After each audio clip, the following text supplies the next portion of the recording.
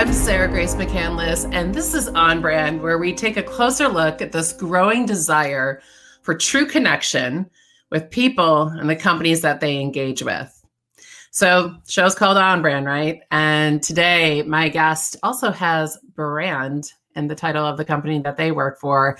It's an organization that I am a huge brand advocate of, and something that I think is really critical to these conversations that we've been having about connection. Because one of the ways that you connect is understanding what your consumer thinks, where they are, how do they feel about you, what are they talking about? Kellen Terry is the Director of Communications for Brandwatch and is a phenomenal digital consumer intelligence platform that helps companies and brands of all sizes all over the world really understand some of the answers to those questions. Kellen, welcome to On Brand. Thank you so much for having me. It's a pleasure to be here, Sarah. It's so great to have you here. There's a lot of things I get excited about. I consider myself a brand advocate of. I am a brand advocate of Brandwatch, and I am so excited to talk to you about what Brandwatch does and just sort of the state of consumer research and insights. But let's start with you. Sure. Tell me about your background. Tell me where you grew up, how you kind of got into this world of communications, also PR and data analysis, and what got you to your current role. A little embarrassed to talk about myself, but that's where we shall start. So my story is really kind of average and run-of-the-mill. I was born in an extremely small town in extreme upstate New York that I'm sure no one's really ever heard of. Very close to Canada, very close to Quebec. So from there, I got both my undergraduate and my master's degree at St. Bonaventure University in Western New York, and from there I moved to New York City. My professional career started out in a kind of traditional communications agency known as Tex 100. Now it's referred to as Archetype, I believe. And then from there, I went from a myriad of other smaller agencies to, an online content platform. And then I've been at Brandwatch now for almost 6 years. Yeah, you and I have a similar trajectory in terms of our current organizations and companies, because I've been with mine, it'll be 6 years this summer. And, I sort of first got involved with Brandwatch shortly after starting with Sykes. In fact, okay, let's do a little test here. Were you at the Brandwatch conference in Chicago? So I know exactly what you're talking about. Our Now You Know conferences. Yeah. I have actually not attended any of those yet. Okay. I was scheduled to be at the one in 2020, but of course that went by the wayside in the wake of the pandemic. But no, I put some groundwork in beforehand. But when it comes to putting, bodies in kind of the physical location itself, I always kind of hold down the fort back in New York City. I get it. I just wondered if maybe we were two ships passing in the night there. And now I'm remembering that I was so bummed out because I only got to go to one of the 2 days, or half the time I had to go to a client meeting. But you started, okay, so with Brandwatch, didn't you start as a data analyst, like a PR data analyst? Is that right? I did. Yes, that's correct. So if I'm being completely honest, I don't have to explain public relations or communications to you, I bet. And I do kind of all that traditional work, the press releases around product features, announcements, that type of thing. But if you're really pressing me, and I have to kind of divulge the most gratifying part of my job is doing that data and analysis around whatever's making headlines. So I act something as a source for the media. And through that kind of capability and that type of work, I really pull in relevant social data around whatever's making headlines at the time. So the subject matter for what I've done data and analysis for can range anywhere from politics to New York Fashion Week to the Super Bowl and Super Bowl advertising brands and all that type of stuff. And I've kind of developed relationships with a number of journalists within the industry now that they can come to me with their own bespoke requests, and I will fulfill those for them. Yeah, I love that. You're right about the PR front. So full disclosure, I grew up, I'm a PR child because my father was in automotive public relations my whole life. I grew up in Detroit. Okay. So I speak fluent PR. There you go. I love what you said about that though too. And you know, the analysis part is really what we're going to like hone in on today. So, okay, let's talk about Brandwatch a little bit more too. I mean, you just rattled off a lot of different use cases there. And that's one of the things I really like about data is there's lots of different stories within the data there too. And when I think about Brandwatch and capabilities, it could be market research, crisis management. We'll come back to that one, especially for 2020. You can look at competitive research. You can look at trends. Talk to me a little bit about the current capabilities of what Brandwatch can really provide insights on. Absolutely. So we're very conversational based. So whatever people can discuss online, we can certainly kind of look at those conversations and analyze them. It should be said that Brandwatch deals in entirely public data. So that data is out there and it's available to anyone who cares to look for it. But where Brandwatch really excels is defining conversations, making sure that the data you want to look at and you are analyzing is as relevant to you and your use case as possible. And then kind of we have numerous tens of thousands of ways to really kind of slice and dice this data once you have the conversation that you're looking at. And in doing so, you try to pull insights and useful little information nuggets out of that. And I think that, and I'm sure we'll probably talk about this later, there is certainly a difference between data points and insights. And I believe that Brandwatch and our consumer research platform really kind of expedites the entire process of taking data, pulling out data points, and then kind of revealing the insights within them.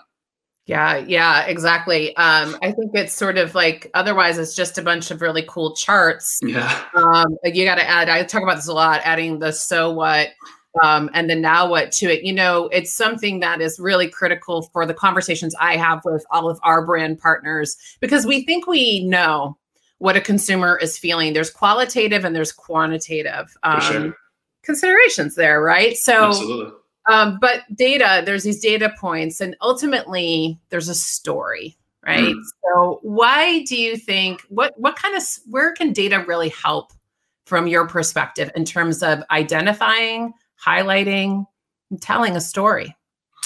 So one of the things I pride myself on, and something that my team does within Brandwatch very well, because I'm part of the content communications team, is data storytelling. So a lot of what we'll do is we'll identify a topic that seems to be getting much more attention than it normally would, or kind of a conversation surge, and we're notified to that either by headlines or simply what we see on some of the more populated social networks. And then from there, we'll get the subject matter that we want to kind of look at in our heads. And from there, we'll turn to our platforms and our kind of product suite. And we will then write the queries that power our platforms to define these conversations and pull them in. And then that's where we get a bit more granular with the analysis and with the insights that we see. So what this data and the analysis really provides is it really provides context around the conversation, how it started, what type of people are contributing to it, what type of people are detracting from it, that type of thing. We know that social media is really kind of a place for not just conversation, but in the past couple of years, a place for debate as well. So from there, you can really kind of understand your audiences that may be opposing a particular view, and just kind of what they think of a certain matter. People are not shy when it comes to social media, and they let their opinions be known quite freely. So when they do that, we try to, kind of put that all together, accumulate it, and really kind of pull the insights out of it so that we know what consumers would expect from a company and from their products, their services, et cetera.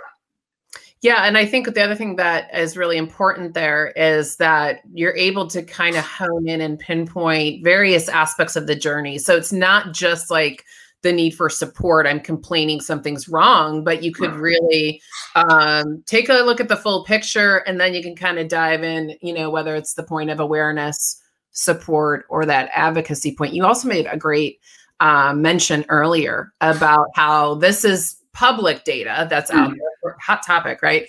Sure. And one of the things I think that's really interesting about Brandwatch too, you mentioned social. It's what we think of as social now has also changed. This is a conversation I have every single day. Absolutely. So it's like those traditional channels, right? But Brandwatch can pull from some other areas too. Can you speak to that a little bit? Yeah, absolutely. So our data sources are differentiated a bit. Mm-hmm. Brandwatch kind of looks at the numbers of roughly 100 million different data sources. So for context, and we do this through different means. We have our own proprietary technology. We have elevated key data partnerships with certain data providers. Mm-hmm. But overall, we not only look at many of the most popular social media platforms that are out there. We also look at blogs, what people are writing on blogs, on forums, news sites, so on and so forth. We have a technology where we can kind of look for prompted data and run surveys that we serve to people to ask them their opinion directly on a subject matter or a topic, that type of thing. And we really think, and kind of at the crux of what we call digital consumer intelligence, is this differentiation of data points. We believe that social data is an invaluable resource to have for brands, for companies to have to kind of fill their consumer expectation and needs. But on top of that, if you are this huge company, this huge brand, and you have your own data points, whether it be internal sales figures, whether it be your own kind of employee advocacy data, that type of thing, we think that digital consumer intelligence is really unlocked when you take all these different data sources, you kind of combine them together, you mix and match them, you segment them, you analyze them together, and then that's where the deepest insights are. So while we really kind of excel at the defining of social media conversations and kind of looking and analyzing those, we always encourage our clients to bring in as much of their own independent owned data as much as possible, which is capable within our products through upload APIs, because that's when you kind of get the fullest picture, and that's where the most value is. Right. Kind of stitch that all together. Really understand that customer experience and expectation, two keywords there. What are some of your thoughts on what are some considerations for brands when they're thinking about really understanding customer expectations? Certainly there is a lot you can learn via Brandwatch, but what are some of the kind of strategic points to keep in mind? Absolutely. So like I said, consumers aren't shy in sharing what they want from you. And I think that one of the biggest holes that brands can fall into is kind of being a victim to their own success. So if it's a service, or a product that they offer, and it catches on extremely quickly, and it's used by a bunch of different people, you can kind of find that this brand might become kind of too spread too quickly, too thin, and they can't kind of fulfill the promise that is their service, that is their product, that type of thing. And when that happens, it's just kind of a direct kind of failure or collapse in consumer expectation, because if you market yourself as, we can do this for you, and then when it's so successful and it takes off that your demand skyrockets, if you can't kind of fulfill the skyrocketing demand, then you just kind of fall into that hole of your own success. And I think that that's something that Brandwatch really excels at, is you can look at whether they be positive or negative mentions, you can look at that of your brand, of your specific service, of your product, and you can kind of see a turning point where, our conversation is turning overly positive here, or this is the moment that our conversation started to turn a little bit more negative, and we need to address that type of thing. So really pinpointing the moment that a conversation kind of adapts and changes and kind of takes on a different life of its own. That's something that Brandwatch does very well. Yeah, that's I can speak to that firsthand, that is a true statement that you just said. And I'll tell you too, sometimes Brandwatch comes to us because we have partners who are already working with it, and they just bring it to the table as sort of a suite of tools. And then we also work with it directly ourselves. And from a global perspective, multiple teams on this too. I got to talk about this last year though, Sure. because First, okay, 2020, big topic. We're in 2021 now, but let's talk about this last year. Kind of this before and after that happened. Talk to me first. Talk to me about the company. How did things, like when everything was about a year ago, that everything kind of started to really pivot and turn. We weren't really sure what was going on. We all thought we were going to go home and work from home for 2 weeks. Right. A year later. Talk to me about the company first, and then I want to ask you a little bit about how that impacted the reporting side of things. But what was the impact on Brandwatch? So that's a fantastic question. And I think it's so important to remember that each individual, each company, so on and so forth, they have their own kind of journey when dealing with this pandemic. So me being located in New York City proper at the time, it was really just kind of seeing the news, seeing the updates every day, that type of thing. Something that really, because if I remember correctly, I believe that the coronavirus had actually made its way to the UK and England specifically in a bigger way than it did in the States at the time. And I remember that my manager was over just kind of, she's based over in Brighton, England, where our headquarters is. And she was over in about mid to late February. And I remember at that time, the news coming out of Brighton, where we're headquartered, is they were just getting their first cases there, so on and so forth. And Brighton is a much smaller kind of city than New York City is. So a couple weeks later, we kind of started to hear more and more cases being picked up within New York City. And that's kind of when we decided to close our offices. It was kind of in that week where it felt like everything was shutting down. I believe the National Basketball Association was first, and that they kind of suspended their season the same day that Tom Hanks was diagnosed while filming over in Australia. And the dominoes all seemed to fall extremely rapidly. But what Brandwatch did as a kind of a global company with, a lot of offices all over the world, not just in, North America, but several places in Europe and in Asia and so on and so forth. We did say that, to employees, you can go to remote working full time and do it as long as necessary and as long as, we need to. So our New York City office has never reopened. Our Brighton headquarters, they did have a period, and I believe it was the late summer of 2020, where they did reopen, but it was to a specific capacity amount and that type of thing. And of course, it's closed now as tighter lockdown restrictions have been reinstalled in the United Kingdom. But largely what I can say to Brandwatch's response has been, we just look to be agile. We look to be flexible. We looked to kind of give our employees whatever they needed to succeed. Because again, even if we work at the same company, what I might need to work successfully from home might not be what my teammate does. So Brandwatch has just kind of really bent over backwards to try to ensure that every individual within the company has whatever they need to personally succeed and do their best work, while also, going through life in uncertain times, raising children, that type of thing. Yeah, I mean, I love that point, that personalization and ability to pivot. And I think it's interesting, the conversations I've been having certainly on the show, we're talking a lot about how that is so critical, not only to the employee experience, but then your client, your customer, whatever. I mean, really, it should be cohesive throughout. Absolutely. And I'm glad to hear that was the case for you. My last trip before the world shut down was to New York. I was there in early March. It was a personal trip, and I was at MoMA. I went to Broadway to Jagged Little Pill. I mean, now in hindsight, I remember thinking at the time, my mother was like, "Don't go there," and I said, "Oh, Mom, there's 1,000 cases in New York," and I literally did the math.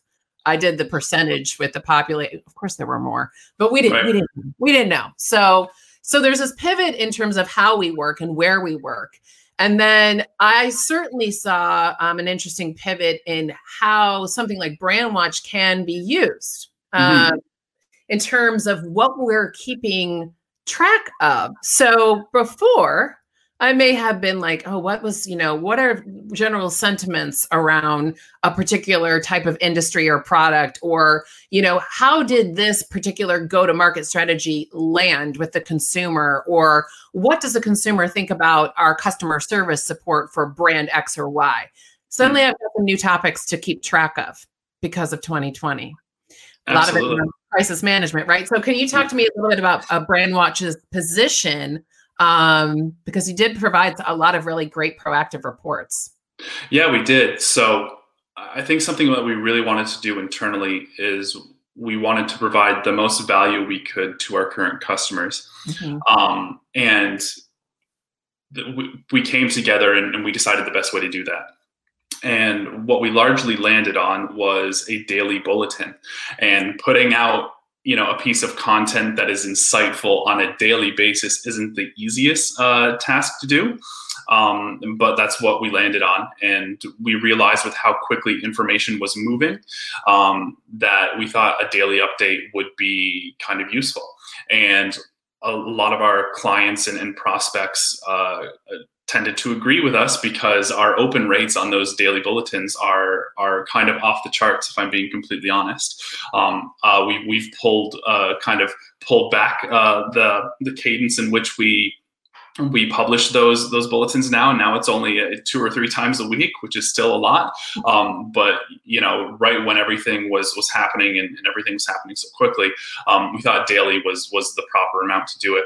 And on top of that, we would also provide kind of these more in-depth pieces of research that you can't publish daily, but you can publish on a monthly basis. And that was kind of us examining consumer behavior through the lens of this pandemic. So, are consumers going to go back to brick and mortar stores ever? Are they talking more about shopping online?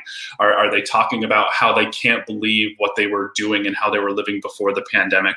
Are they talking about how excited they are to go back to life as it was after the pandemic's over? That type of thing.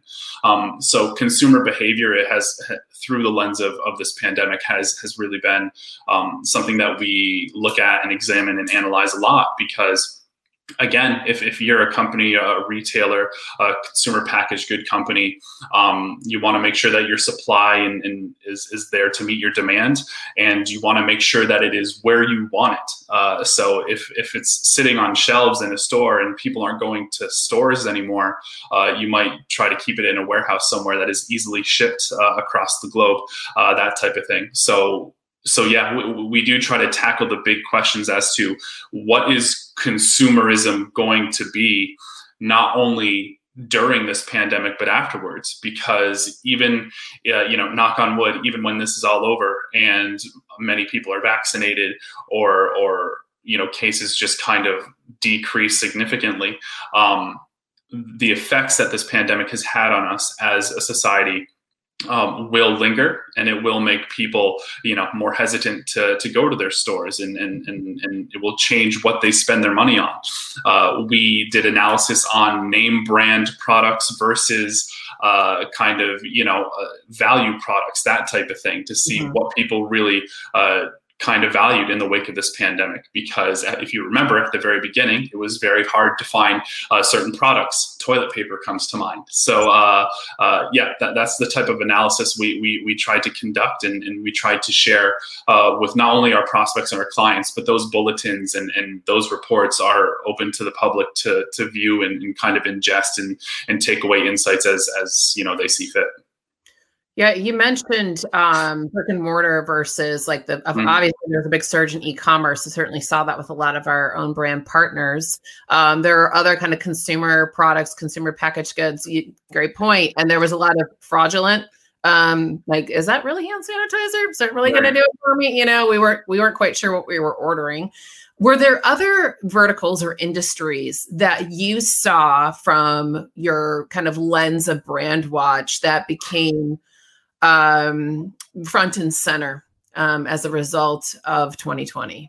Absolutely. So I remember very specifically right in again, this was March 2020, so it was still quite, this virus was still quite new to the United States. We were still learning a lot, and we were learning a lot every single day, it seemed.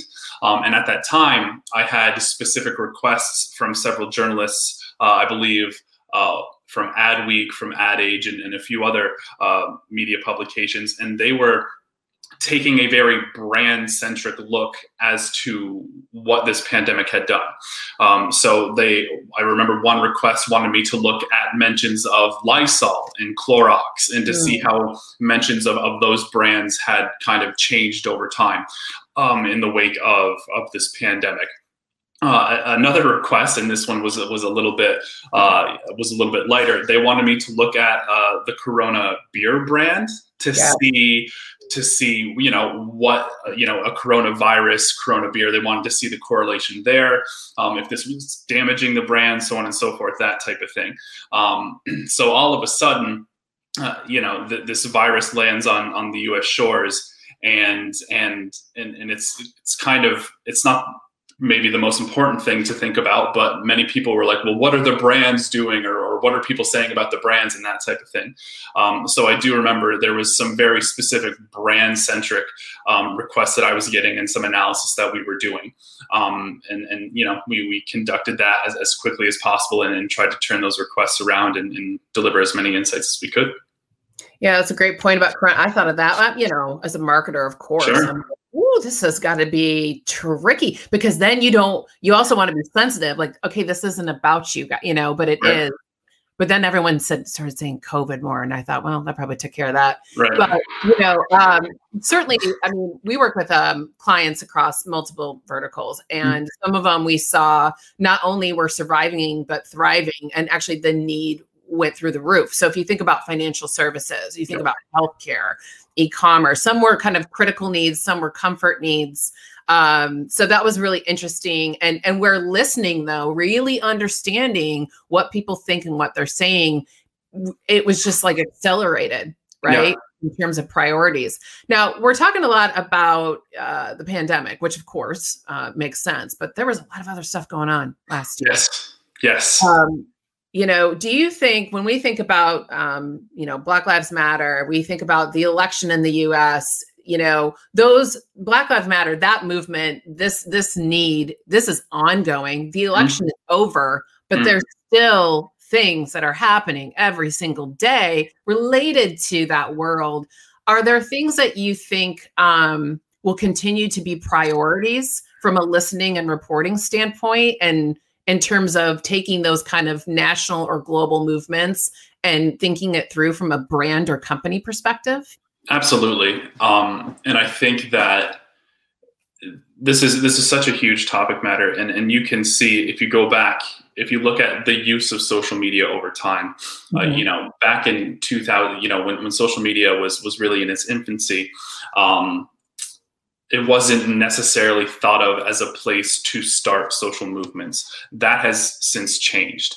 Obviously, with some of the most recent examples of the Black Lives Matter movement, which obviously saw another revolution and come to the spotlight last year, and is still quite prominent on social media today due to certain current events. That's, people didn't think of social media as kind of the platform, the launch pad of social movements back in like 2006, 2010, that type of thing. But now you do see social movements kind of coming together, and it is because people who are like-minded can seek each other out. They can seek each other out to kind of commiserate and feel better and kind of relate to people and empathize and sympathize and so on and so forth. So social media is very important for connecting those people. But, kind of on the other hand, something that I said earlier is during kind of the past several years, social media has also become this place for heated debate and kind of heated exchanges between different people with ideals and that type of thing. So while social media is fantastic for people kind of looking for solace, and they're looking to cope, and they're looking for people with the same type of life experiences that they have, and they're trying not to feel alone in their feelings, they're also kind of exposed to people who are the trolls trolls of the world who are there just to kind of stir the pot, and there are even more nefarious social media users than purely trolls out there too. So you have seen social media in the past few years become, I don't want to say this battleground, but this certainly this heated debate stage. In doing that, brands really need to look at themselves. They really need to determine and identify what their values are. And then going forward, they need to not only share what their values are, but they actually need to live by them and kind of live up to them. Yeah, you just took the question right out of my head. It's like you're a mind reader. Talking about the values of a brand too, because there's a lot going on in the world. I mean, we're talking about Black Lives Matter. There's been these, deplorable attacks towards our Asian community as well. And we're seeing a lot of brands not just say something, but do something. And I think that that's really critical, because that's where true purpose is really shines. We can all write a fancy purpose statement and slap it on our websites, but it's how we show up and the actions that we take. So you started to kind of say that brands' values. What do you think is the importance moving forward in terms of really truly knowing and leading with purpose as a brand? Absolutely. To kind of steal a saying is, don't just talk about it, be about it. That type of thing. Something that immediately comes to mind that happened extremely recently is if we look at Major League Baseball, and kind of in reaction to recent laws being passed in Georgia, they have now pulled, I believe it is the MLB draft, but I'm certain it is the All-Star game that was supposed to be held in Atlanta. And in doing so, there has been a reaction, and that reaction largely plays out on social media. So you have one group of people who are very happy with this and celebrating this fact, and then you have another group of people who are calling for boycotts and to no longer view Major League Baseball games, so on and so forth. And on top of that, there are some very specific kind of Georgia-based brands that people are calling, they're calling to, kind of be asking where they stand, essentially. Right. What is your take on what is currently happening, that type of thing. And you find that brands that respond to this kind of weakly, or brands who kind of don't kind of show the action as immediately, they kind of tend to open themselves up for more online backlash. I've done a lot of analysis around kind of brand gaffes and backlash and social media outrage and that type of thing. So, we can speak to those going back for years and years and years if you want. But people ultimately, they want to know what your values and ideals are, and they want you to tell them very clearly and plainly. And then once you've made those statements publicly, they simply want you to walk the walk, so to speak. Right. Yep. I think you're absolutely right. It's no longer enough just to say what you stand for. You have to show it. And you made a great point too about brands who sort of sit at the sidelines, even though they are a part of the conversation. The consumer is making them a part of the conversation. Right. And pretending that you don't hear isn't going to get you very far anymore, I don't think. Absolutely. I tend to agree. Yeah. Well, listen, Kellen, we could talk forever. This is seriously one of my favorite subjects. I think there's just a treasure trove of data. And as we talk so much on the show about this desire for connection, and you have to understand who you're trying to connect with before you can connect to them. Right. And kind of to wrap things up, is there any advice you would give? I mean, there's been some throughout our whole conversation, regardless of a vertical or an industry, something that's kind of universal for brands to think about when we bring in that digital consumer intelligence into play. What's sort of the one or two biggest takeaways that you would impart on a brand today? Absolutely. So if you were to ask me this question much earlier in my career, it would be a completely different answer because, coming out of grad school, you wanted to appeal to as many people as possible. You wanted to be unproblematic, so on and so forth. Now I would suggest that you need to define what your company believes to be right, and then you need to be about that definition. You need to kind of, again, walk the walk, like I said earlier.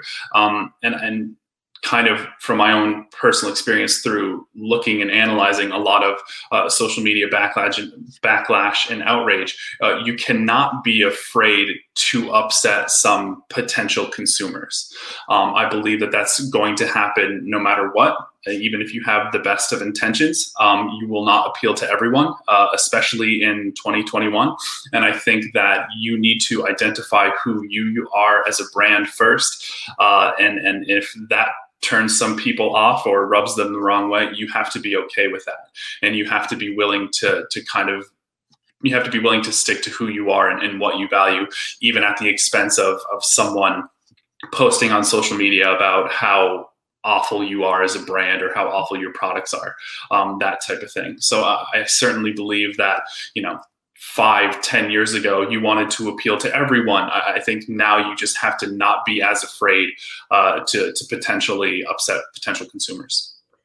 It's great advice. And it's so interesting to me how things are shifting, where sort of the advice, the brands that succeed are thinking things through almost like we would do as individuals, as people. We hopefully understand what our values are, and we don't live in alignment with them all the time, but we work to do that. And you take that same sort of recipe and apply it to a brand too. And I think you're right. I think that's what's going to be the long game here for brands who are really going to sustain. Kellen, thank you so much for your time and insights. We could talk for hours, and I'm sure maybe we should set up a time to revisit the subject, because it's a living, breathing space, right? That brand really kind of facilitates and plays with.